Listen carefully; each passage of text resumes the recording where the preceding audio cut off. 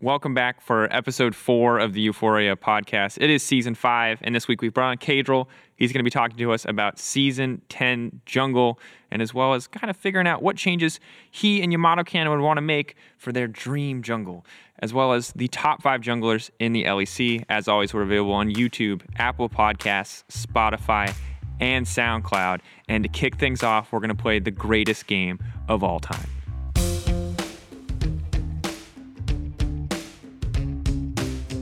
All right, welcome to a segment that we are calling Spot the Inter. Inevitably, anytime a gank goes wrong, someone is at fault. It could be the laner, it could be the jungler, and since Kadril's here, he's going to help us dissect the differences. Who is the Inter in any given play? Now, I'll give you guys the play-by-play if you're in podcast land so you understand what play, hopefully paint a nice, beautiful picture for you, and we'll get some reactions from Yamato Cannon and Kadril. And let's take a look at the first play. All right, so for context, our first play is between XL and Mad Lions from last week of the LEC. It starts as Humanoid, tries to back, protected by his jungler Shadow. Suddenly, a wild Pantheon runs into the tower, flashes over the wall, one-shots him. Now Elise is left alone with Mickey as Mickey righteously lays his spear into the face of a spider and kills the spider too. That's all you need to know. Happens right by the Raptor pits, a quick double kill, a supreme display of balance. But I'm curious, you lived this moment, Kadril. Yeah. So who's the Inter here? Who made the mistake? Was it Humanoid? Was it Shadow? Well, I guess it's hard to say, but I don't think Humanoid should have flashed away in the first place, level 2. And then I guess they didn't expect it to be warded, because who expects their Raptors to be warded at 3 minutes? But as soon as Mickey flashed over the wall, I think, yeah, they're both just dead. So are they both the Inter? So I guess they're both the Inter, yeah. Maybe Elise could have actually flashed away and just gone 1-0 instead of 2-0. So I guess both of them are Inting. I like the twist. You like the twist? I like the ward. Ward MVP. Did you put this word? So for record, there's a ward in the Raptor pit that spots Elise and Ryze backing. I don't think or Ryze backing and Elise killing the cannon. I think it was Mickey's ward. Okay. I don't know how he got a ward there, but I have Sweeper, so it must have been him. Ward MVP.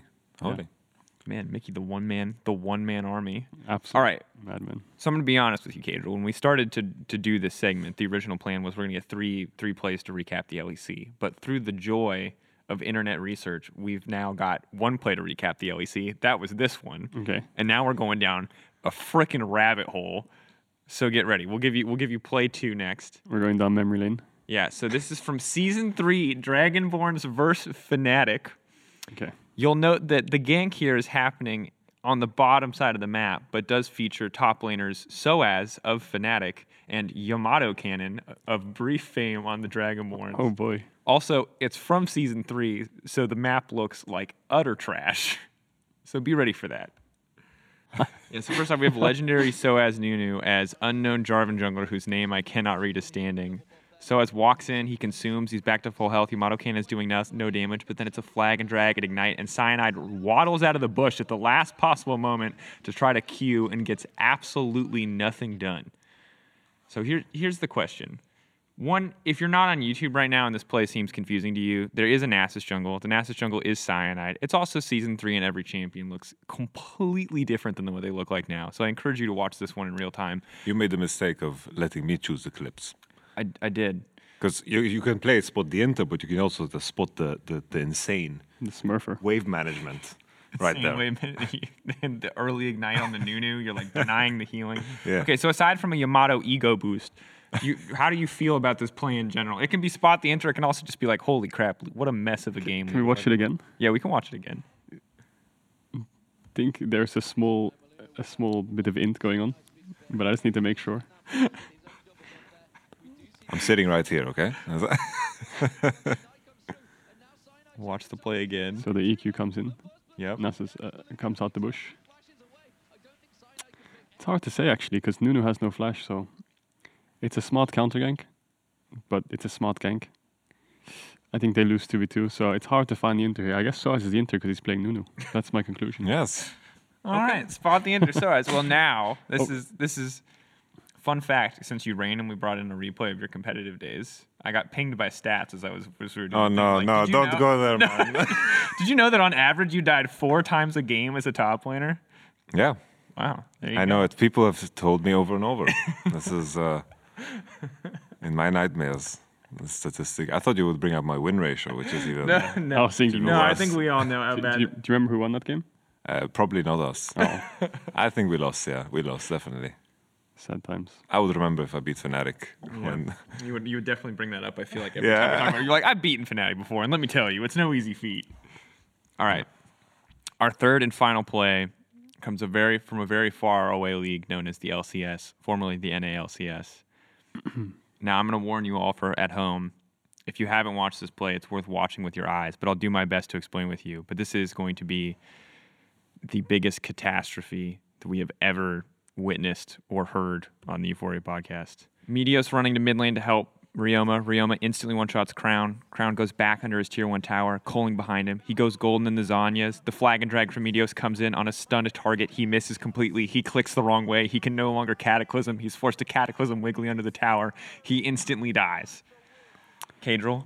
I mean, Jarvan is just the dirtiest inter of them all. Isn't he? So first of all, the EQ, he can time it better because I think you can kill him as he comes out of Zhonya's. If you time it right, he instantly dies. Yeah, but even though he didn't do that, even when Lucian dashes, you can still ultimate him like pretty much instantly. But he clicked the wrong way, and Yeah. you can see it. This is the best. I think- is that Meteos clicks the wrong way after missing the EQ, and then can no longer click because Lucian flash dashes out of the way. He looked a bit dizzy there, I'm not going to lie. But I think that he could have definitely ulted him as soon as he came out of the Zhonya's, but happens. Do you feel like this is the worst jungle play of 2020? I saw one, it was another Jarvan who like EQ'd in, flash EQ'd, I think he was Wiggly, who flash EQ'd onto a Rek'Sai and then just died. Level 4 in mid lane. I saw that one was even more dirty than this one, I think, but this one was pretty bad. My bad, I guess. Couldn't find it. This one was my favorite. I liked it. This one's good. Yeah. This is like so comically bad that like I think you just forgive me. Like I forgive Meteos for this play. I'm like, this is. Do you? Yeah, I mean, this is like a once in a lifetime mistake. Will be remembered. This is not like was it the Jensen or the Bjerg? It was the Jensen Zanyas or whatever in Game 5 or the Bjergsen Zanyas in Game 5 that people still bring up all the time to flame. This is so comically, hilariously bad that you're just going to give the benefit of the doubt that it was an off day. I just feel bad for Zoe, because she actually is about to solo kill a world champion. From And your Oath, jungler with the just comes Oath in. import, you come in, you're Yeah. going to solo kill a world champion, your jungler's like, don't worry, bro, I got you. I've got you, and just runs it down and gives him a kill. Sucks. Yeah. I think 100 Thieves won this game, though. Really? That's the craziest part about it. After this, running it down, I think CLG is 0-4. So Are they? it's, I think so. Well, dude, I don't know. I don't actually. Outside of these wonderful highlights that you share with me, I don't watch a lot of LCS. I'm not going to lie to you. That's pretty But rough. these are the moments I live for. The truly great plays and the truly let's just call them the big in plays. Yeah. I saw this on Twitter together with some like jungle music from like some game that's 20 years Oh old. yeah, Chakras linked. It's the Yeah. Donkey Kong Yeah, music. Exactly, yeah. Good stuff. All right, that's going to be it for Spot the Inter. 3 plays across the years of League of Legends. The Inters were... Who were the Inters? Shadow, because he could have left. Soaz, because he played top Nunu in, I think, Season 3. I don't know if that was good. In Which season- might have been good, but it's Which just, might have just been funny. good. It's just funny. And last but certainly not least, certainly the most actually, is Meteos with the single worst display of Jarvan mechanics we've seen in many years. many, many years. All right, Kadril. We've got another 30 plays for you to live. I'm kidding. We're here to talk to you today about the jungle. As much as we love playing Spot the Inter, it is my favorite game. We'll have more opportunities in the future. But we're here today to talk about a couple things. One is the state of the jungle. And I would say the jungle is a mess from an outside viewer's perspective. From a person who played jungle one time in preseason, was confused how someone got 5 levels ahead of me. I never touched it again, frankly. But watching you run around the map on your your Jarvan or your whatever at level 4 while you're solo at your level 7 is a bit traumatic. How do you feel about the season 10 jungle changes? A lot happened, a lot going through. 10.3 is going to offer some more changes maybe to make things better, but as we're still playing on 10.2, like how do you feel about this season's jungle so far? Well, I think throughout Season 9, basically last year, I think most junglers were just doing like red golems raptors, and then from there they just decided what to do with the game. I think when they did the jungle changes with the Gromp, for example, I think they wanted to kind of give junglers more options, like more pathing, which I think they kind of succeeded at. Now you can get level 3 in multiple different waves. You can go to Krugs, you can go to Gromp, you can take the enemy Gromp, which is really important now. So there's definitely a lot more diversity in the jungle in terms of pathing, but the XP is just so low now that no matter what option you choose, you're ending up at like the light at the end of the tunnel is you're going to be down 3 levels no matter what. So, I mean, yeah, it did give birth to like junglers like Jarvan where you can be really aggressive early game. And I think that's how the jungle kind of works now. When the changes came in, I think most junglers are like, oh, now I just have to sit in my jungle and farm all game. But it's kind of the opposite. It's like you have to spam gank and then pray you get XP from minions. So yeah. When we look at it, you talk about opening the way for champions like Jarvan. Do you feel like there's a lot of champions that were also cut out? Because I feel like as long as we've been looking at the jungle meta, it's been some variation of Lee Sin, Elise, Jarvan, Gragas. Olaf is something that a lot of people have picked, and it's kind of never gone away. But we're not. I feel like for the last year and a half, we haven't really seen much jungle diversity past the Karthus that showed up and was promptly nerfed afterwards, or the Kiana, maybe a Taliyah. But outside of those 3 picks kind of coming in and out, it feels like it's always just been those constant 4 to 5 champions. Yeah, I agree. I mean, I think that there's 2 different tiers in jungle. You have the farm till 3 items tier, which is like Graves, Kha'Zix, Nidalee. And then you have the spam gank and invade, which is Lee Sin and Elise Jarvan. And I think that you only see a change in the champion pool when you buff the XP or you change the items in jungle. I don't think there's any other way to kind of label the different types of junglers without actually changing items or XP. I think just nerfing XP means more ganking junglers are just better because there's no point farming anymore. And obviously, if you sit in your jungle nowadays as Graves and Kha'Zix and farming, then no matter what you do, you're going to be 3 levels down. So, yeah, it's kind of hard to open that door up for farming junglers. Does it feel, Yamano, from your perspective, does it feel very restricted? Because on the one hand, you talked about like, oh, the pathing can be much more intelligent, it can be much more varied. It feels like there's more going on there. But also, you're as you said, you're 3 levels down, and you can play basically 5 champions. It feels like. Mm-hmm. Does it feel limited to you, Yamano, from your perspective? It's limited in the fact that, sure, I think like you have a level 3 power spike, and that's the time where you might be ahead a level if you gank bottom maybe. Or maybe top, depending on your jungler. I think beyond that, just the gap to reach 6 is the most difficult part. I remember there was a time back in Season 4, I believe, or Season 3, where I remember facing Moscow 5, and what they were doing almost always was that they just gave mid lane waves to Diamond Procs. And then he reached level 6 first, and whatever jungler reached level 6 first just won the game, because he got ult first and won the first 2v2. So that was like the strategy. And maybe this is where we have to go. Like you just make sure that you have a mid laner that can clear jungle camps, and then you kind of share kind of everything. You got to do kind of almost a double funnel or something. I don't know. It's strange. But as a laner, I love the new jungle because it's so easy to clear. It's always there. It's just spawning. It's like, oh. You're like, oh, those are your raptors? No, those are my raptors. Yes. And so I just look in Ryze, and just Ryze is like designed to kill jungle, so it's perfect. Other than that, I think like the jungle champions, the reason the meta is the way it is because these champions don't need that much gold to be valuable. And in terms of the champion pool, we mentioned Elise, Gragas, and Lee Sin being a part of it. There was a time where these champions were like the most OP laners. Yeah. And then I feel like Riot has accepted that these champions are going to be junglers, and they've like committed to the idea of making them junglers. And maybe that's the next step. Just accept that this champion is a jungler, and then just balance them completely around jungle. I mean, it'd be interesting to see like what that looks like, because now, I mean, we've got jungle changes coming in hot. Sejuani potentially coming back. Sejuani is the other big one that I forgot that was nerfed out of existence. Yeah. That's the other champion, the vaguely tanky kit, full of CC and/or doing potential and/or AOE. And one-shot potential. And also one-shot potential. Sejuani was a wonderful display of balance. I'm looking forward to solo lane Camille coming back if Sejuani does as well. But I mean, like when I look at this, to me, it just... The general sentiment around this that I'm reading and that I'm, kind of talking to Ender about is that it just feels like there are situations in solo queue where like if you're like an insane jungle and you're just better than your opponent, you get like 4 levels up and you feel like a god. But in pro, it just looks miserable. Like every time I see a jungler go top against a Rumble and they're level 4 and Rumble's level 6, I'm convinced they're going to get one shot. Like how much do you are you very conscious all the time when you're playing about like how much weaker you are than like enemy solo laners? Does it feel much more risky to like go for the ganks that when you were talking about earlier, you say like you pretty much have to go for these ganks? Yeah, so I think Yamato was right. I think level 3 you're obviously kind of strong, so going for these ganks is really good. And then kind of whichever jungler gets to 6 first is obviously 10 times stronger than another jungler. So I think, like, let's say your mid lane gets solo killed and there's a huge wave coming into tower. If your jungler can soak up that wave, even though he got solo killed, it feels amazing because you're almost 2 levels up now, somehow out of nowhere. So it still feels good. So when you do go for these ganks, like you are level 6, but if your mid lane doesn't get solo killed, then you're level 4. It's just how it goes.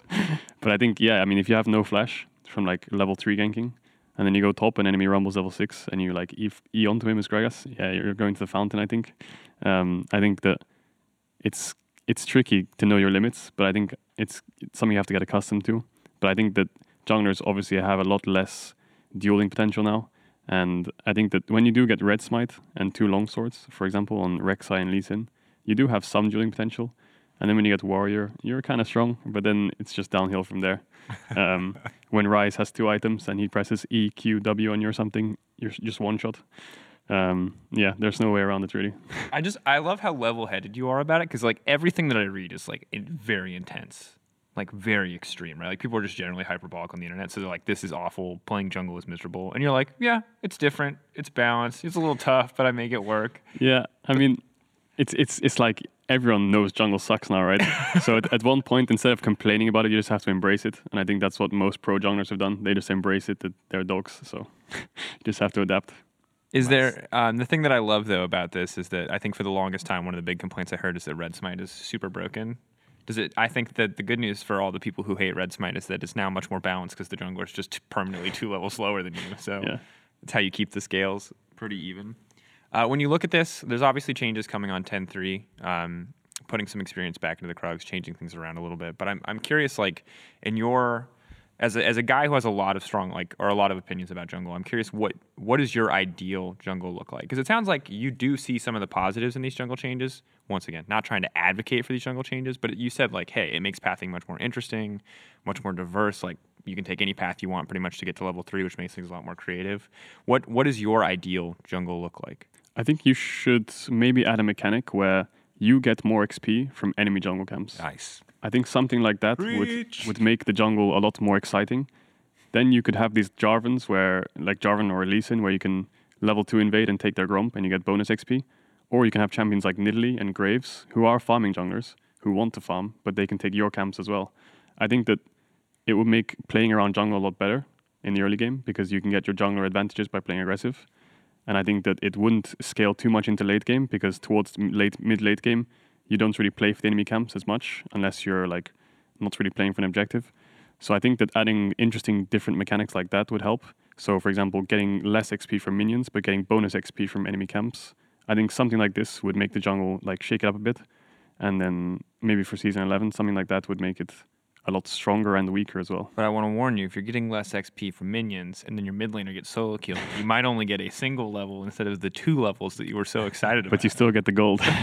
Don't tell them about that. I mean, Yamato, you sound really excited about this, like incentivizing aggressive counter jungling. Like there was a time where I remember there was this jungle item, the ghost one. Like the trackers, not the trackers knife, but Poacher's Dirk. Poacher's Dirk, There was Poacher's Dirk, which turned into Serrated Dirk, and then there was, I don't remember what the other one. There was another one it that was like a ghosty thing. It gave you more gold if you stole enemies' camps, but I don't think it was more experience. That was good fun, but at the time it was just overshadowed by Purple Smite. Like Purple Smite. It was really, Harvester's really Smite or whatever, because it just you just smited the Raptor, it was an AOE. Just one shot everything. You got mana, you got HP, and it was just really, really busted. So it was completely overshadowed, but I'm with you on the idea of getting rewarded for taking enemy camps. I think we would have a lot of scenarios where the map might be divided in a sense. Like it would encourage people to, like if you're a weaker jungler, you divide the map, and then if you're stronger jungler, you always look to match. So I think there's a lot of room to kind of experiment. I like it. It's definitely better than this. You know, people are complaining about jungle now, but last year I felt like junglers were way too OP. I don't know how you felt. I agree. Like season 9, junglers were one-shotting everyone. Like they were even level if they played good. Better jungle wins. Now I feel like it's like worse jungler loses. Because like some games now it's like you have a jungler that he just comes to your lane, he's level 4 and you're level 7, you're like, man, just go away. Get What out are you of doing here. here, man? This is kind of the juxtaposition of it all. Because I want to remind people that Season 9 was not that beautiful in terms of jungling. Yeah, I think in Season 9, if the jungler gets 3 or 4 kills, it's just a struggle for your jungler. But now it's like, as a jungler, you don't really want to take the kills because no matter how many kills you get in this patch, you're not going to be able to kill the enemy solo lanes no matter what. So you kind of want to give your kills to your solo laners. But in terms of jungle, like ideal jungle, I think this XP thing with the enemy camps is really good. I also think if you want to introduce Tracker's Knife again to like get rid of this red smite dueling thing, just put in some wards for junglers or like give them some kind of vision mechanic. Because right now it's just have wards or have sweeper, that's it. I think some kind of mechanic like that, and then yeah, just more XP, and it would give more incentives to junglers like Elise, for example, to like gank and push out the enemy top and then play for the enemy camps instead of just gank and then dive and then base and then dive and then base and then dive again. So it just gives more, yeah. I mean, I'm excited about all this. I do want to say that I'm not a member of the design team, and I kind of wish we brought Ender here because Ender usually has really strong opinions and has a bit more of like the behind-the-scenes insight. Because when you describe this to me, like especially as a caster, I love this stuff. Giving junglers more wards, not necessarily, because I remember the heydays. Like that was the peak LCK when you had to have any form of extra wards, whether it was Sightstone or Green Smite or whatever. Not excited about wards, but counter jungling is good. I want a reason to fight more early, because that's what Scuttlecrafts were supposed to be, right? And it like kind of worked when they were really, really powerful, and then they made them spawn both at the same time, and now it feels like everyone just handshakes on the trade. And then Season 10, they nerfed jungle into the ground, and now it's like, well, we don't want to help you contest Scuttlecrab because we're taking your Raptor camp, and Yeah. it's a much better deal. I mean, there's loads of ways you can go about it, right? Like Yamato was right. You can kind of split the map level 1 then, and then you could just cross map and both junglers get to level 4 evenly. But you could also add like small mechanics where enemy jungle camps don't give bonus XP until minute 4, minute 5, and stuff like this. And you can just play about it, loads of different techniques, maybe like some kind of stacking mechanic where if you kill a certain amount of large monsters, you get like a bonus gold, or you get a ward, or you get, I don't know, something weird. Something like that. We need more bonuses, basically. Like the poachers thing. Yeah. The turn into Raid Dark. It was a really good concept, I think. The fact that you get, I think it was 4 enemy camps, Yeah, I large think monsters. they buffed it down to 3, Or like halfway through the season. 3 large monsters, you get an item. Something like that is kind of interesting. You can play about that in terms of like maybe not giving an item, maybe giving bonus XP in this terms of stacks or bonus gold. I think that's pretty good. I guess the worry would just be always like if the game just turns too snowbally. I remember back in Season 8, like a few. Was it Season 8? I think it was Season 8 when you just got invaded on, and then when you got 3 buffed, you pretty much were out of the game. Yep. But I guess you just have to find some kind of balance, because I think still, even though a lot of people in Season 9 complained about catch-up experience, I like the idea of it because you were kind of you got back on experience, but the enemy had more gold, and I think that's what it should come down to. I think you should just give junglers more gold, not necessarily more experience, because I think you can find like a neat balance where junglers are in a good spot in terms of XP, because I think that was always the danger in the past. Yeah, I don't know how catch-up XP worked on numbers, but I think if you could nerf catch-up XP but keep it in the game, I think it was a good concept to have, where if you fall behind in XP, because nowadays if you fall behind in XP and gold, you're just a cannon minion. Whereas if you actually had some kind of levels without the gold, you were still somewhat useful. So catch-up XP, even though it was a bit of a pain, because you're like, wait, we're same level, but I'm 10-0.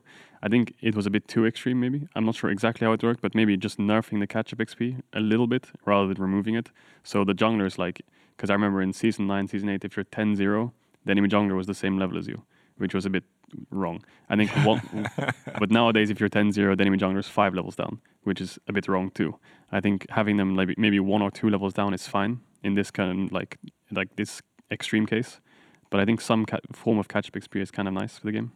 It's difficult because it's specific to laners. Like even if you're zoned off farm, the range is so long that you can still pick up XP. And XP and gold are essentially 2 different means to the same end, right? It's all combat power. It's all effective combat power. It's stats, it's abilities, it's whatever. So it does feel like especially bad when you don't get catch-up XP, you don't get extra gold for camps. So every camp that you lose, or like let's say you're denied access to one side of your jungle, just feels that much worse. And then also when you hit mid-game and kind of the standard is now for all of your camps to be taxed by your respective laners. Yeah, that's how it goes. It just it already felt impossible, and now it's like you're like going around begging, like, please, sir, Yeah. like, don't take my raptors. The only Just camp this one spawn. The only camp that junglers can get in mid game is Wolves if you're lucky, because both solo lanes on side take your Gromp and Krugs. Then your AD takes red and your mid lane takes blue.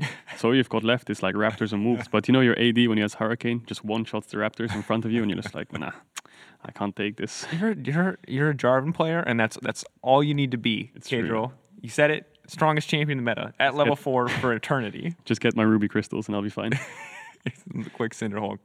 On the subject of jungle, I'm curious in taking camps. I'm curious like what the dynamic is for you on Excel specifically this season playing around jungle, because obviously last you got to play in the glory days of last season where jungle was maybe a bit too strong, and you had like a pretty solid season overall, and now you're kind of making this shift where how much communication actually goes into this thing like sharing camps? Is it just an unvoiced thing? Is it like you're like, hey, take my Raptors, this is the right choice? Or is it just like you look down and your Raptors are gone and this is just the understanding of the team? Well, in Season 9, it was like, yeah, the camps were kind of important for jungle, but Season 9 Sejuani was OP and we were first picking it, so it didn't really matter, the camp still. So it was kind of similar to nowadays, but I don't think there's communication in terms of camps. It's just my carry is just kind of yoink it while I'm not looking. You know, I'm in base and then I'm running out of base and I'm like looking at the minimap and there's no camps up. Okay, I must have taken them earlier. My bad. And then I realized, like, wait a second, they're not up for like another 2 minutes. I normally take the camps, but if they say like, oh, I have to get IE, I have to get Rabadons, I'm just like, just take it. All I'm getting from it is a Ruby Crystal, so just crack on. But yeah, just nowadays on the jungle patch, it's not as important to take camps after level 10, level 11, if you can reach that level. I think that most junglers get their XP from, so the way the game works is mid-prio is super important, right? So Yeah. junglers just go with the AD carry and support to push mid-wave. I think that's where most of your XP comes from. And if you're lucky, you can get a Scuttle Crab. It's like a bonus jackpot. And that's about it. I think it's so, I think Gromp and Krugs, I think even in Season 9, it was like accepted that solo laners took it.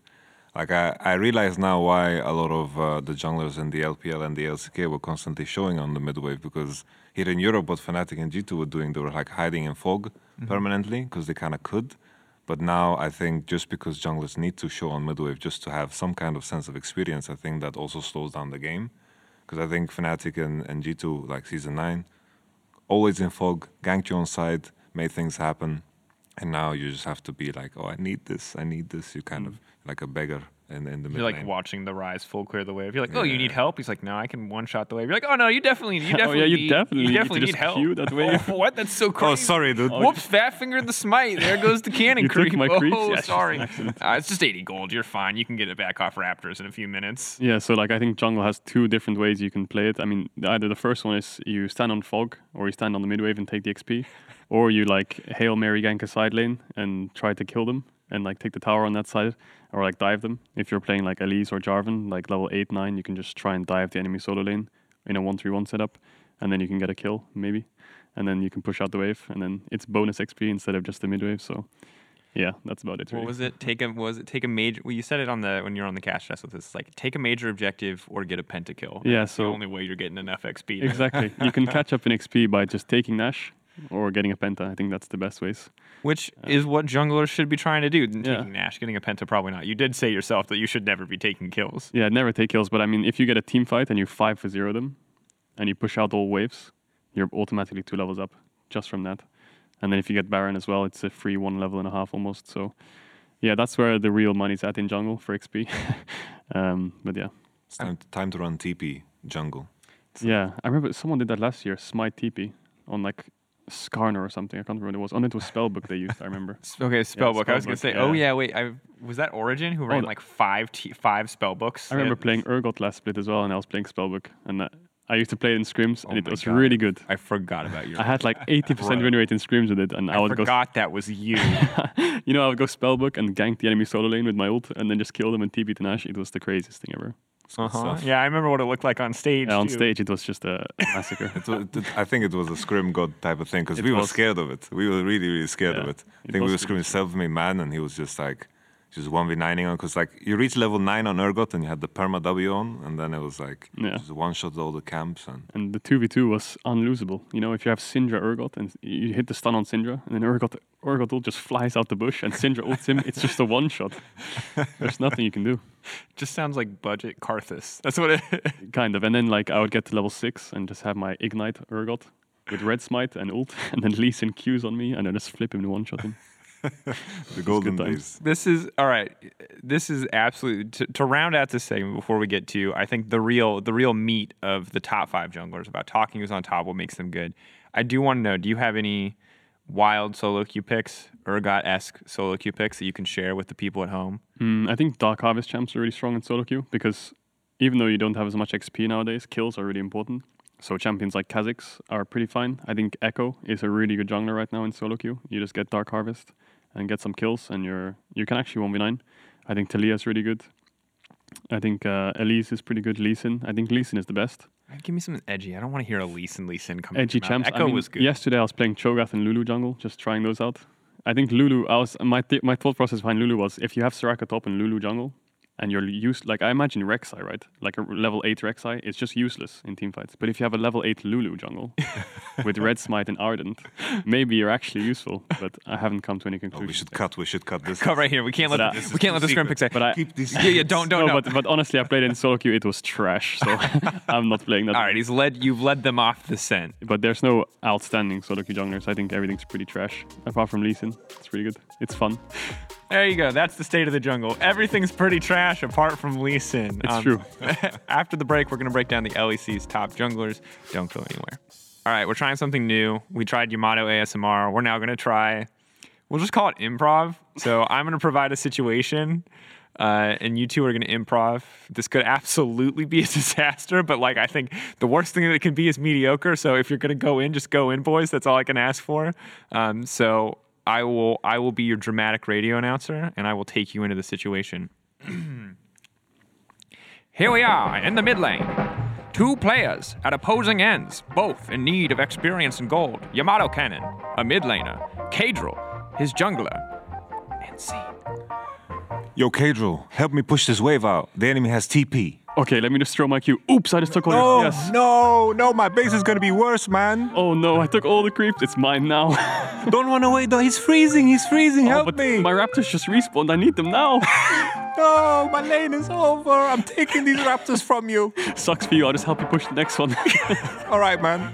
All right, that's perfect. I realize I'm not supposed to say scene at the start. I'm supposed to say scene at the end. For learning. Scene. And scene. Oh, beautiful acting. That's everything that we could possibly hope for. Well done, boys. So when we invited you on, the first thing that we love lists here, as the people at home have noticed, and we wanted a list that was less likely to burn us than our tier list where we put Schalke A, which is clearly about this 3rd degree burns right there. We have burned ourselves as bad as we can be burned. So we thought top 5 junglers feels a little bit safer. So as far as lists goes, we're going to be referencing my list today. All 3 people have lists or close lists, depending on, like, everyone knows who their top 5 are. Ordering's different. I know who my top 5 are, and I know the order they're in. I'm an overachiever, so you guys can flame me, you can roast me, but I imagine that we're all going to be in the same general area. It feels semi-defined right now in the LEC. But before we get into my list, I want to talk to you both just briefly about what makes a good jungler in your guys' eyes. Like, what do you think the role needs as a baseline? What makes really good junglers? If you can think of examples of people who have been exceptional for those reasons, share them. Because I think, mechanics, the easy one, and then just efficiency of time.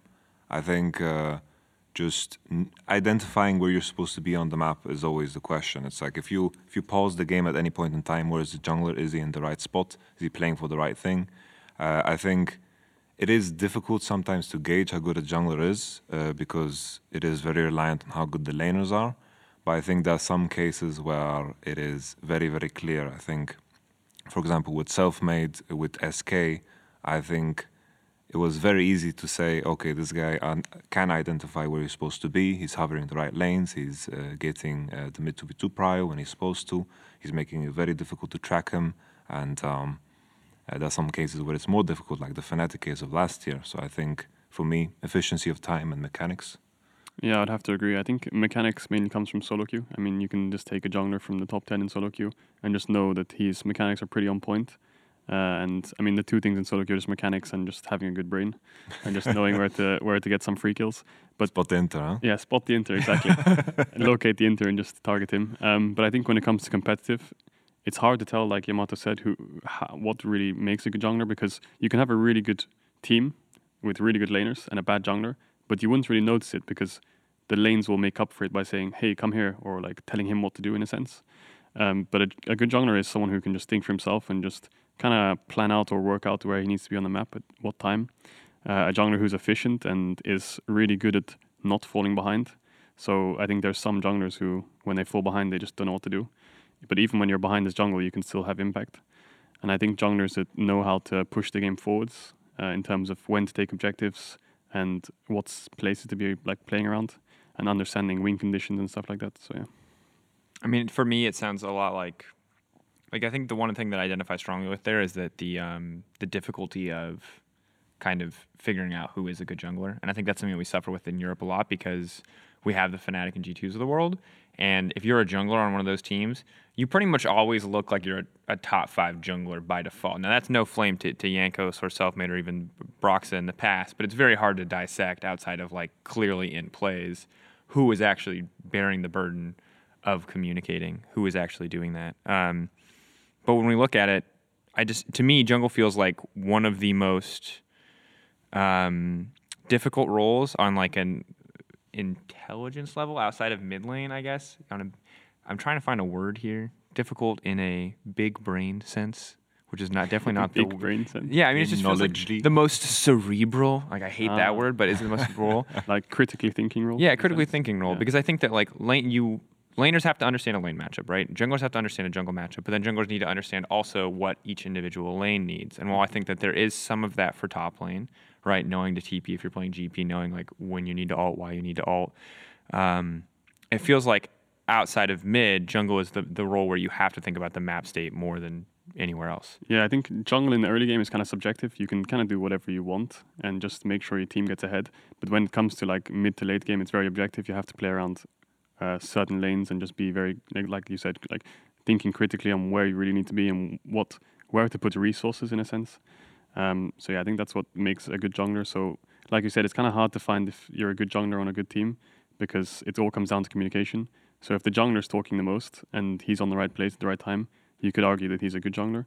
But if he doesn't talk that much and he's just a mechanically gifted player, just following his team, then it's kind of hard to say whether he's good or not because he brings different kind of things to the team.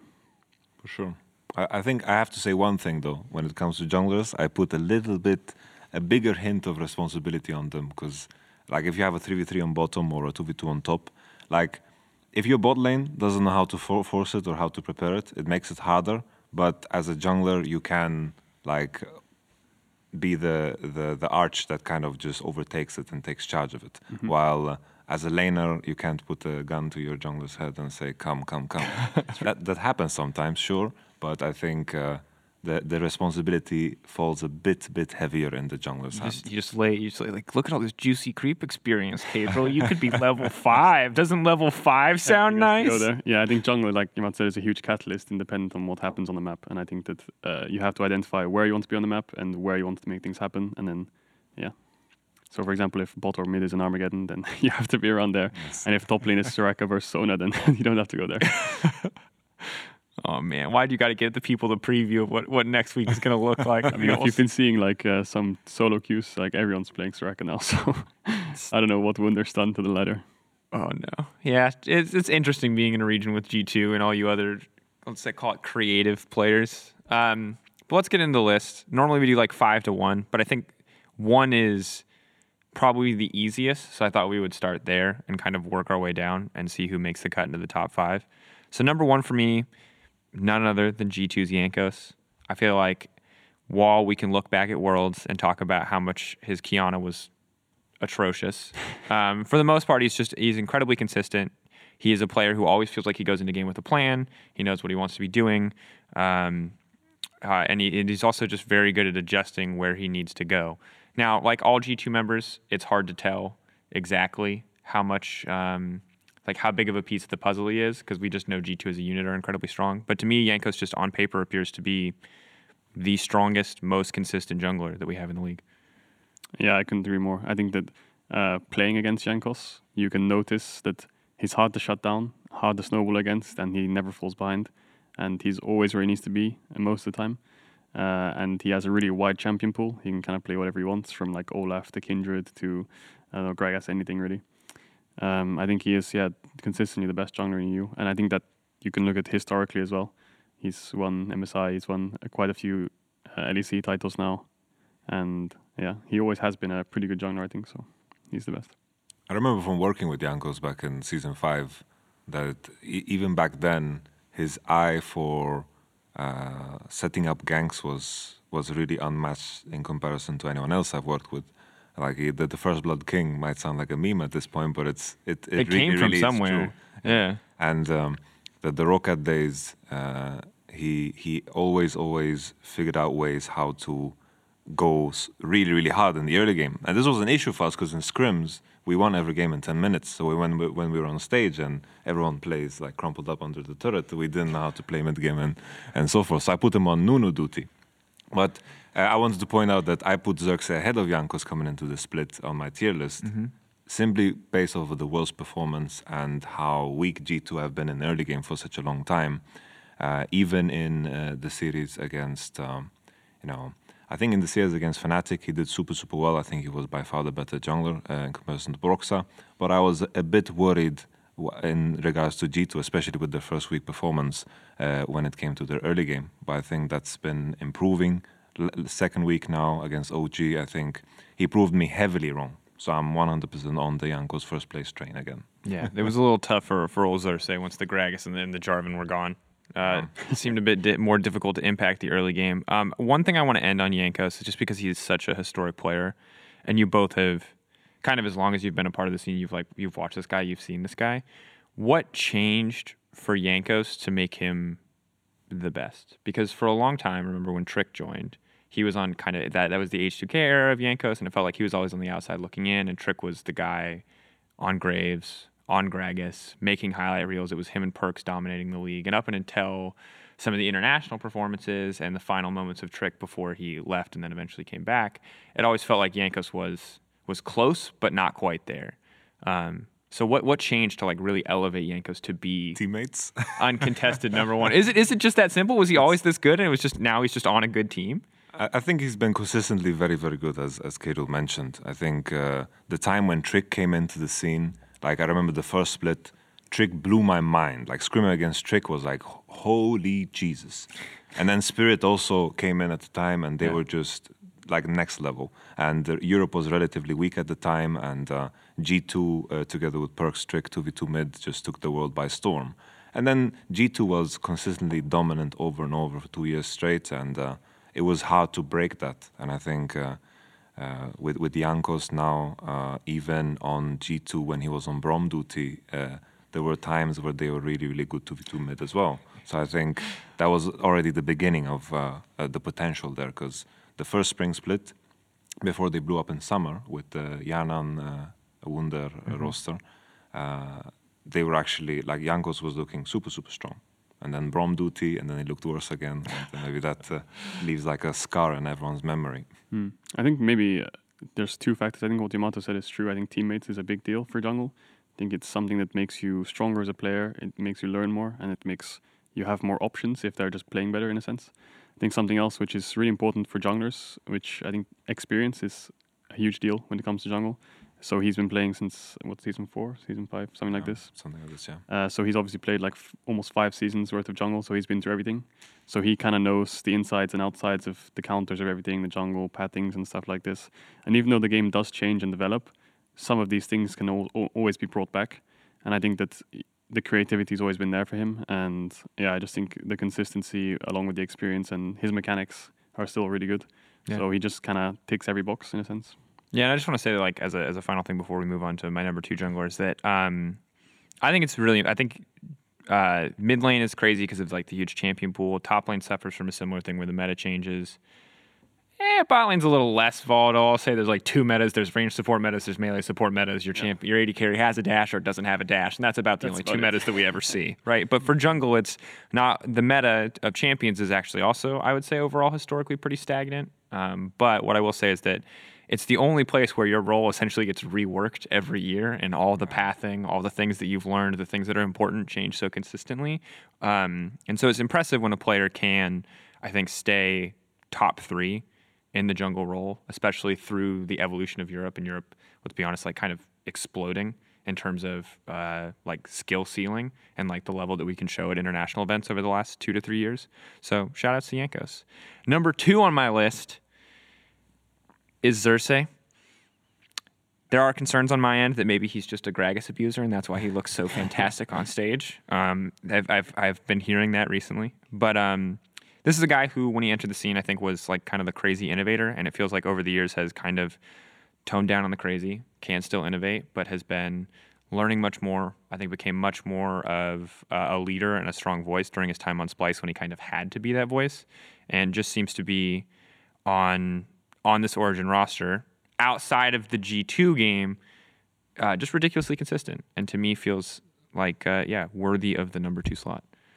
I agree. I think Xerxes is very consistent. I think at Worlds he had a really good performance against SKT. His Rek'Sai was pretty good, and his play overall at Worlds was really good when I watched it. I think he has a few weaknesses, but like Jankos has no weaknesses, I think, in a sense. But I think Xerxes does have a few. He's really consistent, but I think sometimes his early games are a bit iffy, shaky. Sometimes he has maybe some champ pool issues as well, I think. But I think overall, like looking generically at Jankos, I think Xerxes, I think he's a really strong jungler. I think he's played a long time as well. He's got a lot of experience.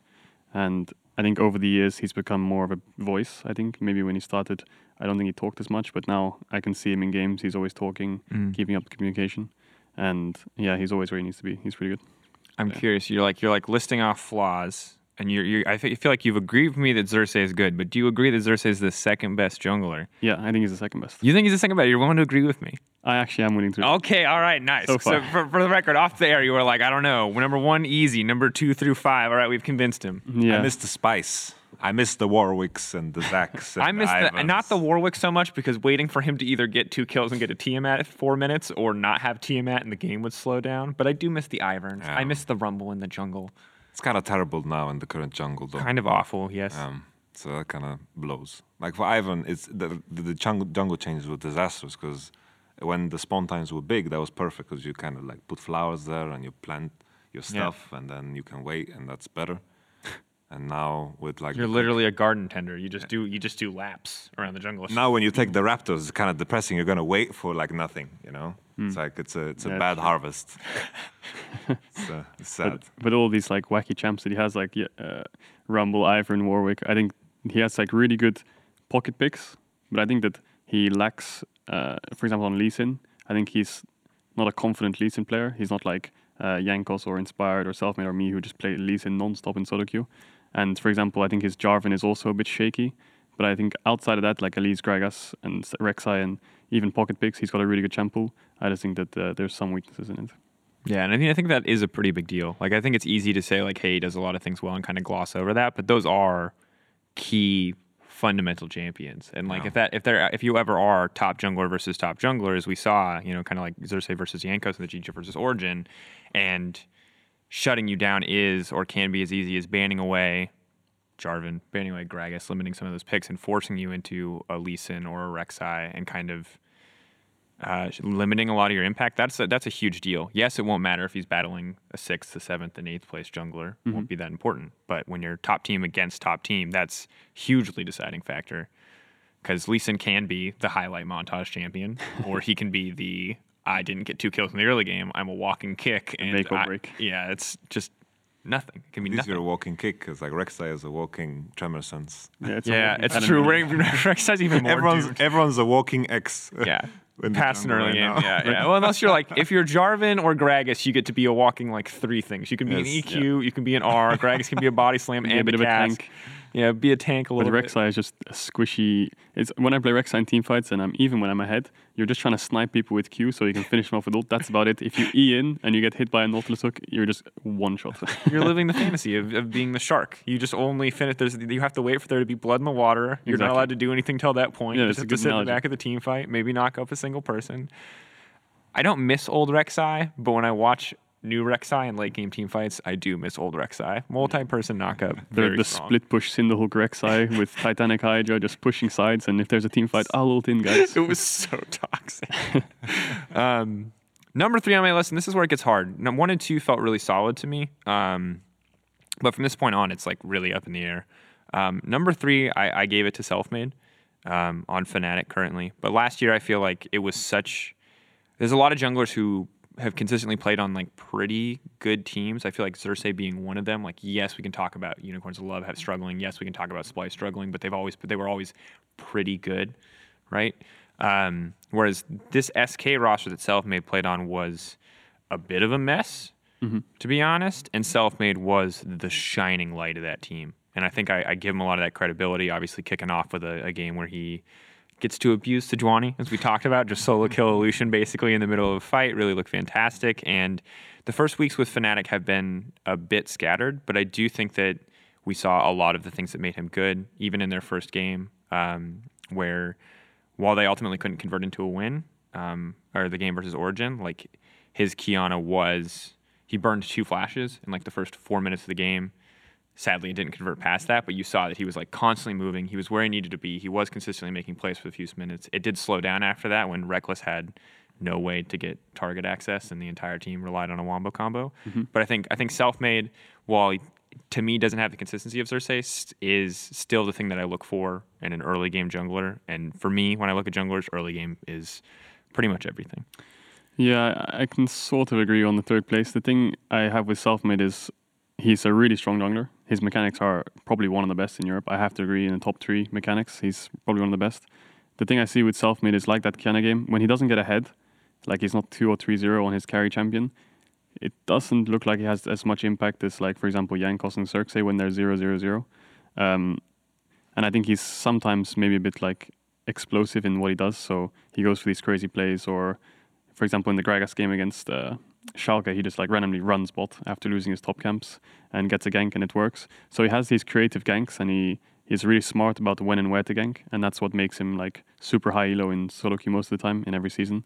But I think that sometimes when he's not ahead, he struggles a bit, and then that's the only criticism I have of Selfmade.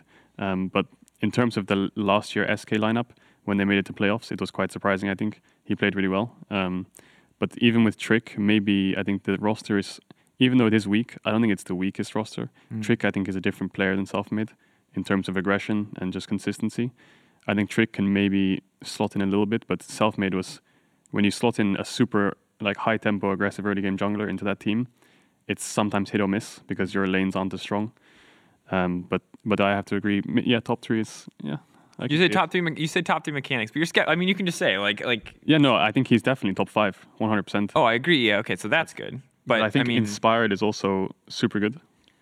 Ooh. And he's also on my list. Spoiler. Yeah, I think Selfmade Inspired is like the 3, 4, 5. I don't know which order to put it in, because I think you can arrange it in different ways. You can say in terms of mechanics, I think Selfmade is 3rd for sure.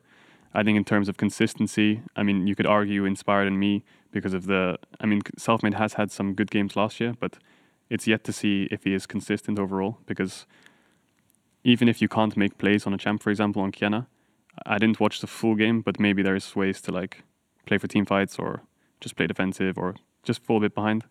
But yeah.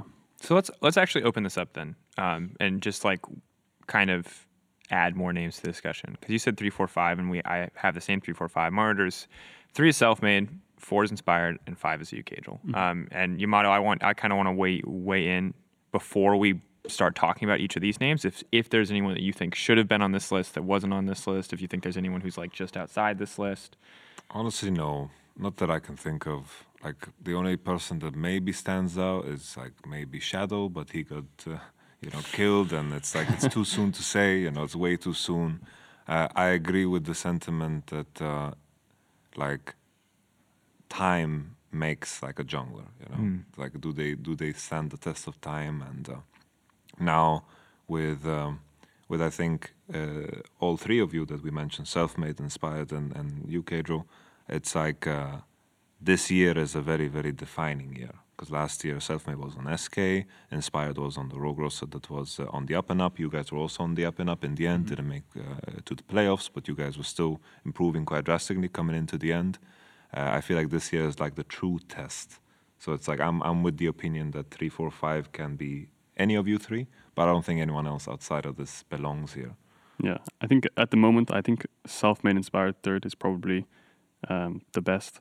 I think, like Yamato said, by the end of the year, we'll see where the teams are at and whether Selfmade does slot into Fnatic well, whether this Rogue roster will succeed, whether we're going to be a good team, hopefully.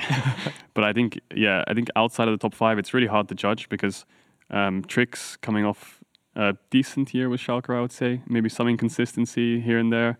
Not the greatest, not the worst. And then now he's on the SK lineup, which is a lot worse than the Schalke lineup was. So it's hard to see where anything can happen there. And I think there's 3 rookies, so it's impossible to judge them right off the bat. But I do think out of the 3, I think Razork kind of stands out a little bit for me. He's playing against 2 of them so far. I haven't played against Skeens. I think Razork was not bad. But Shadow, yeah, he got killed by my mid lane level 2, so it's hard to say. And then I think Gilius has had some poor performances, so it's hard to rate the other 5 in that sense. So I think that's why this top 5 is kind of like there's a line in between. Yeah, I to be fair, I think that Trick hasn't looked the best. He's had some pretty meh games. Gilius has had some pretty bad games, and there are 3 rookies. So I think 2 of those people are easy to rate. They're clearly outside the top 5, and I think the other 3, it's like, hey, let's give them some time before we put them there. Because it's not like Trick and Gilius have not been around. Mm-hmm. Like, we know what those guys look like. And I'm hopefully for both of them that they can kind of improve and step up. But focusing back in on 3, 4, 5, now we hit Selfmade. Inspired is a name I want to talk about because last year I had, Frostguard and Vedius, like, talking to me about this Rogue roster. Like, oh, man, Inspired's so smart. He's such a cerebral pather. And all I saw was like, all right, he's playing Olaf. He's doing Olaf things. But to me, like, I'm always the guy who loves the players who are making plays, who are getting kills, who are making things happen. So while I could appreciate that Inspired might be in the right place at the right time, he wasn't always the flashiest jungler. Mm-hmm. So I'm curious what your guys' read is on Inspired. Because he's obviously had, since I've looked back at him, that was like starting of last summer, he's obviously had a big leap in improvement, but I want to kind of gauge where you guys think that he's at. Like, my impression of Inspired, you correct me if I'm wrong, because I think I would value your opinion more on this.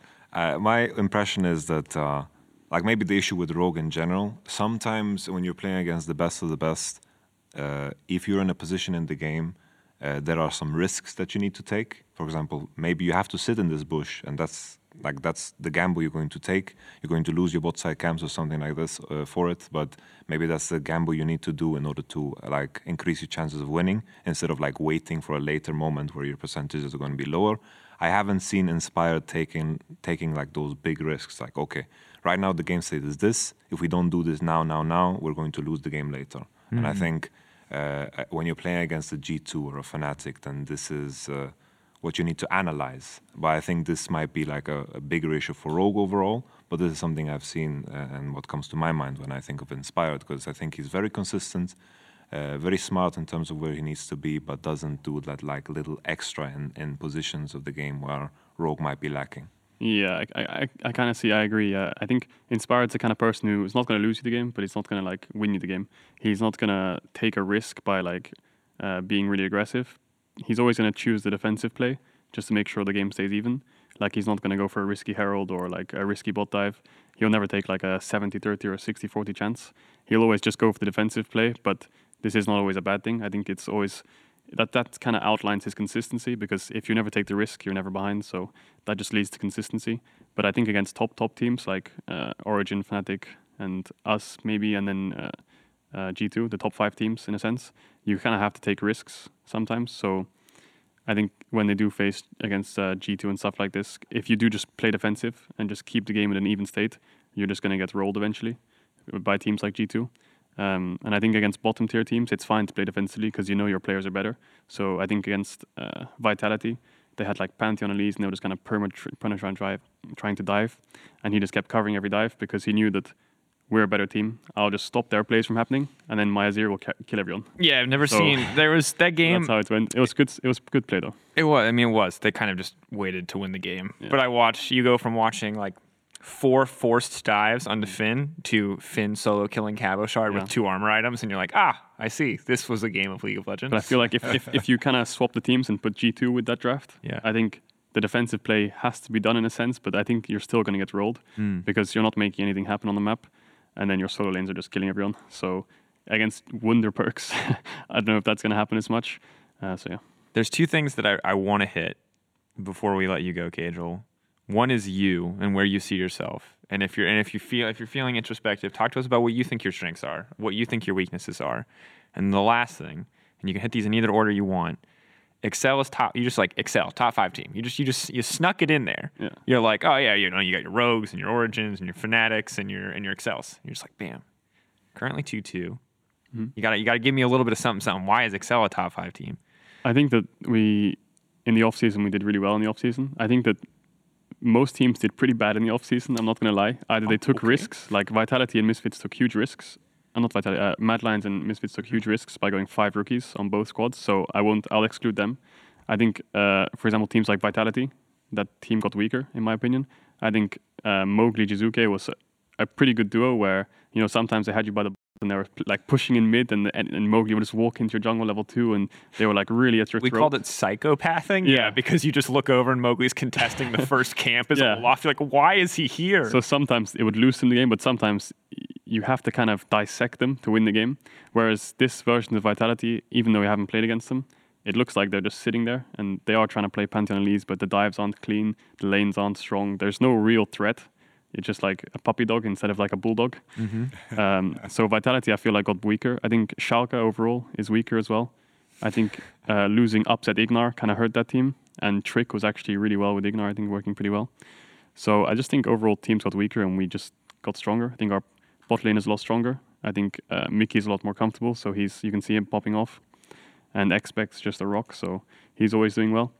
And I think that looking at our 4 games so far, I think the Rogue game, we took 6 towers and we were doing really good macro, but we just ran it down in a team fight.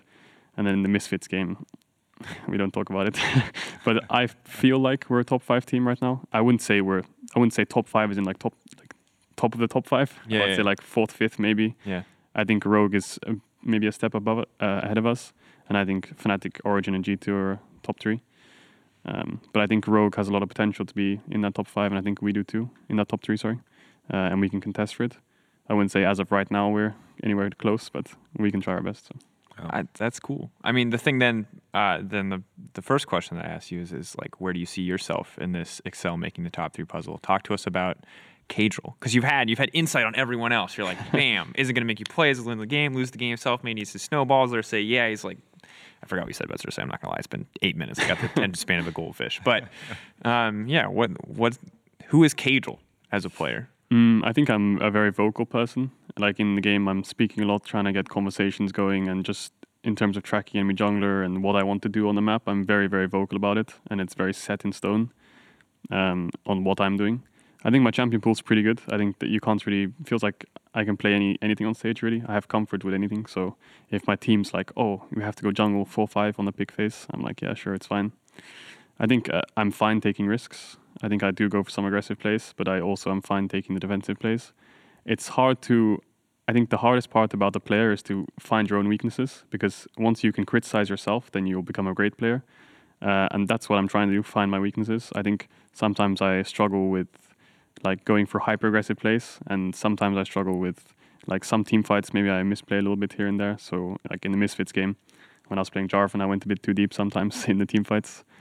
But yeah, I think right now I'm quite comfortable where I am. I think last year was a fine year, even though we came 9th and 10th.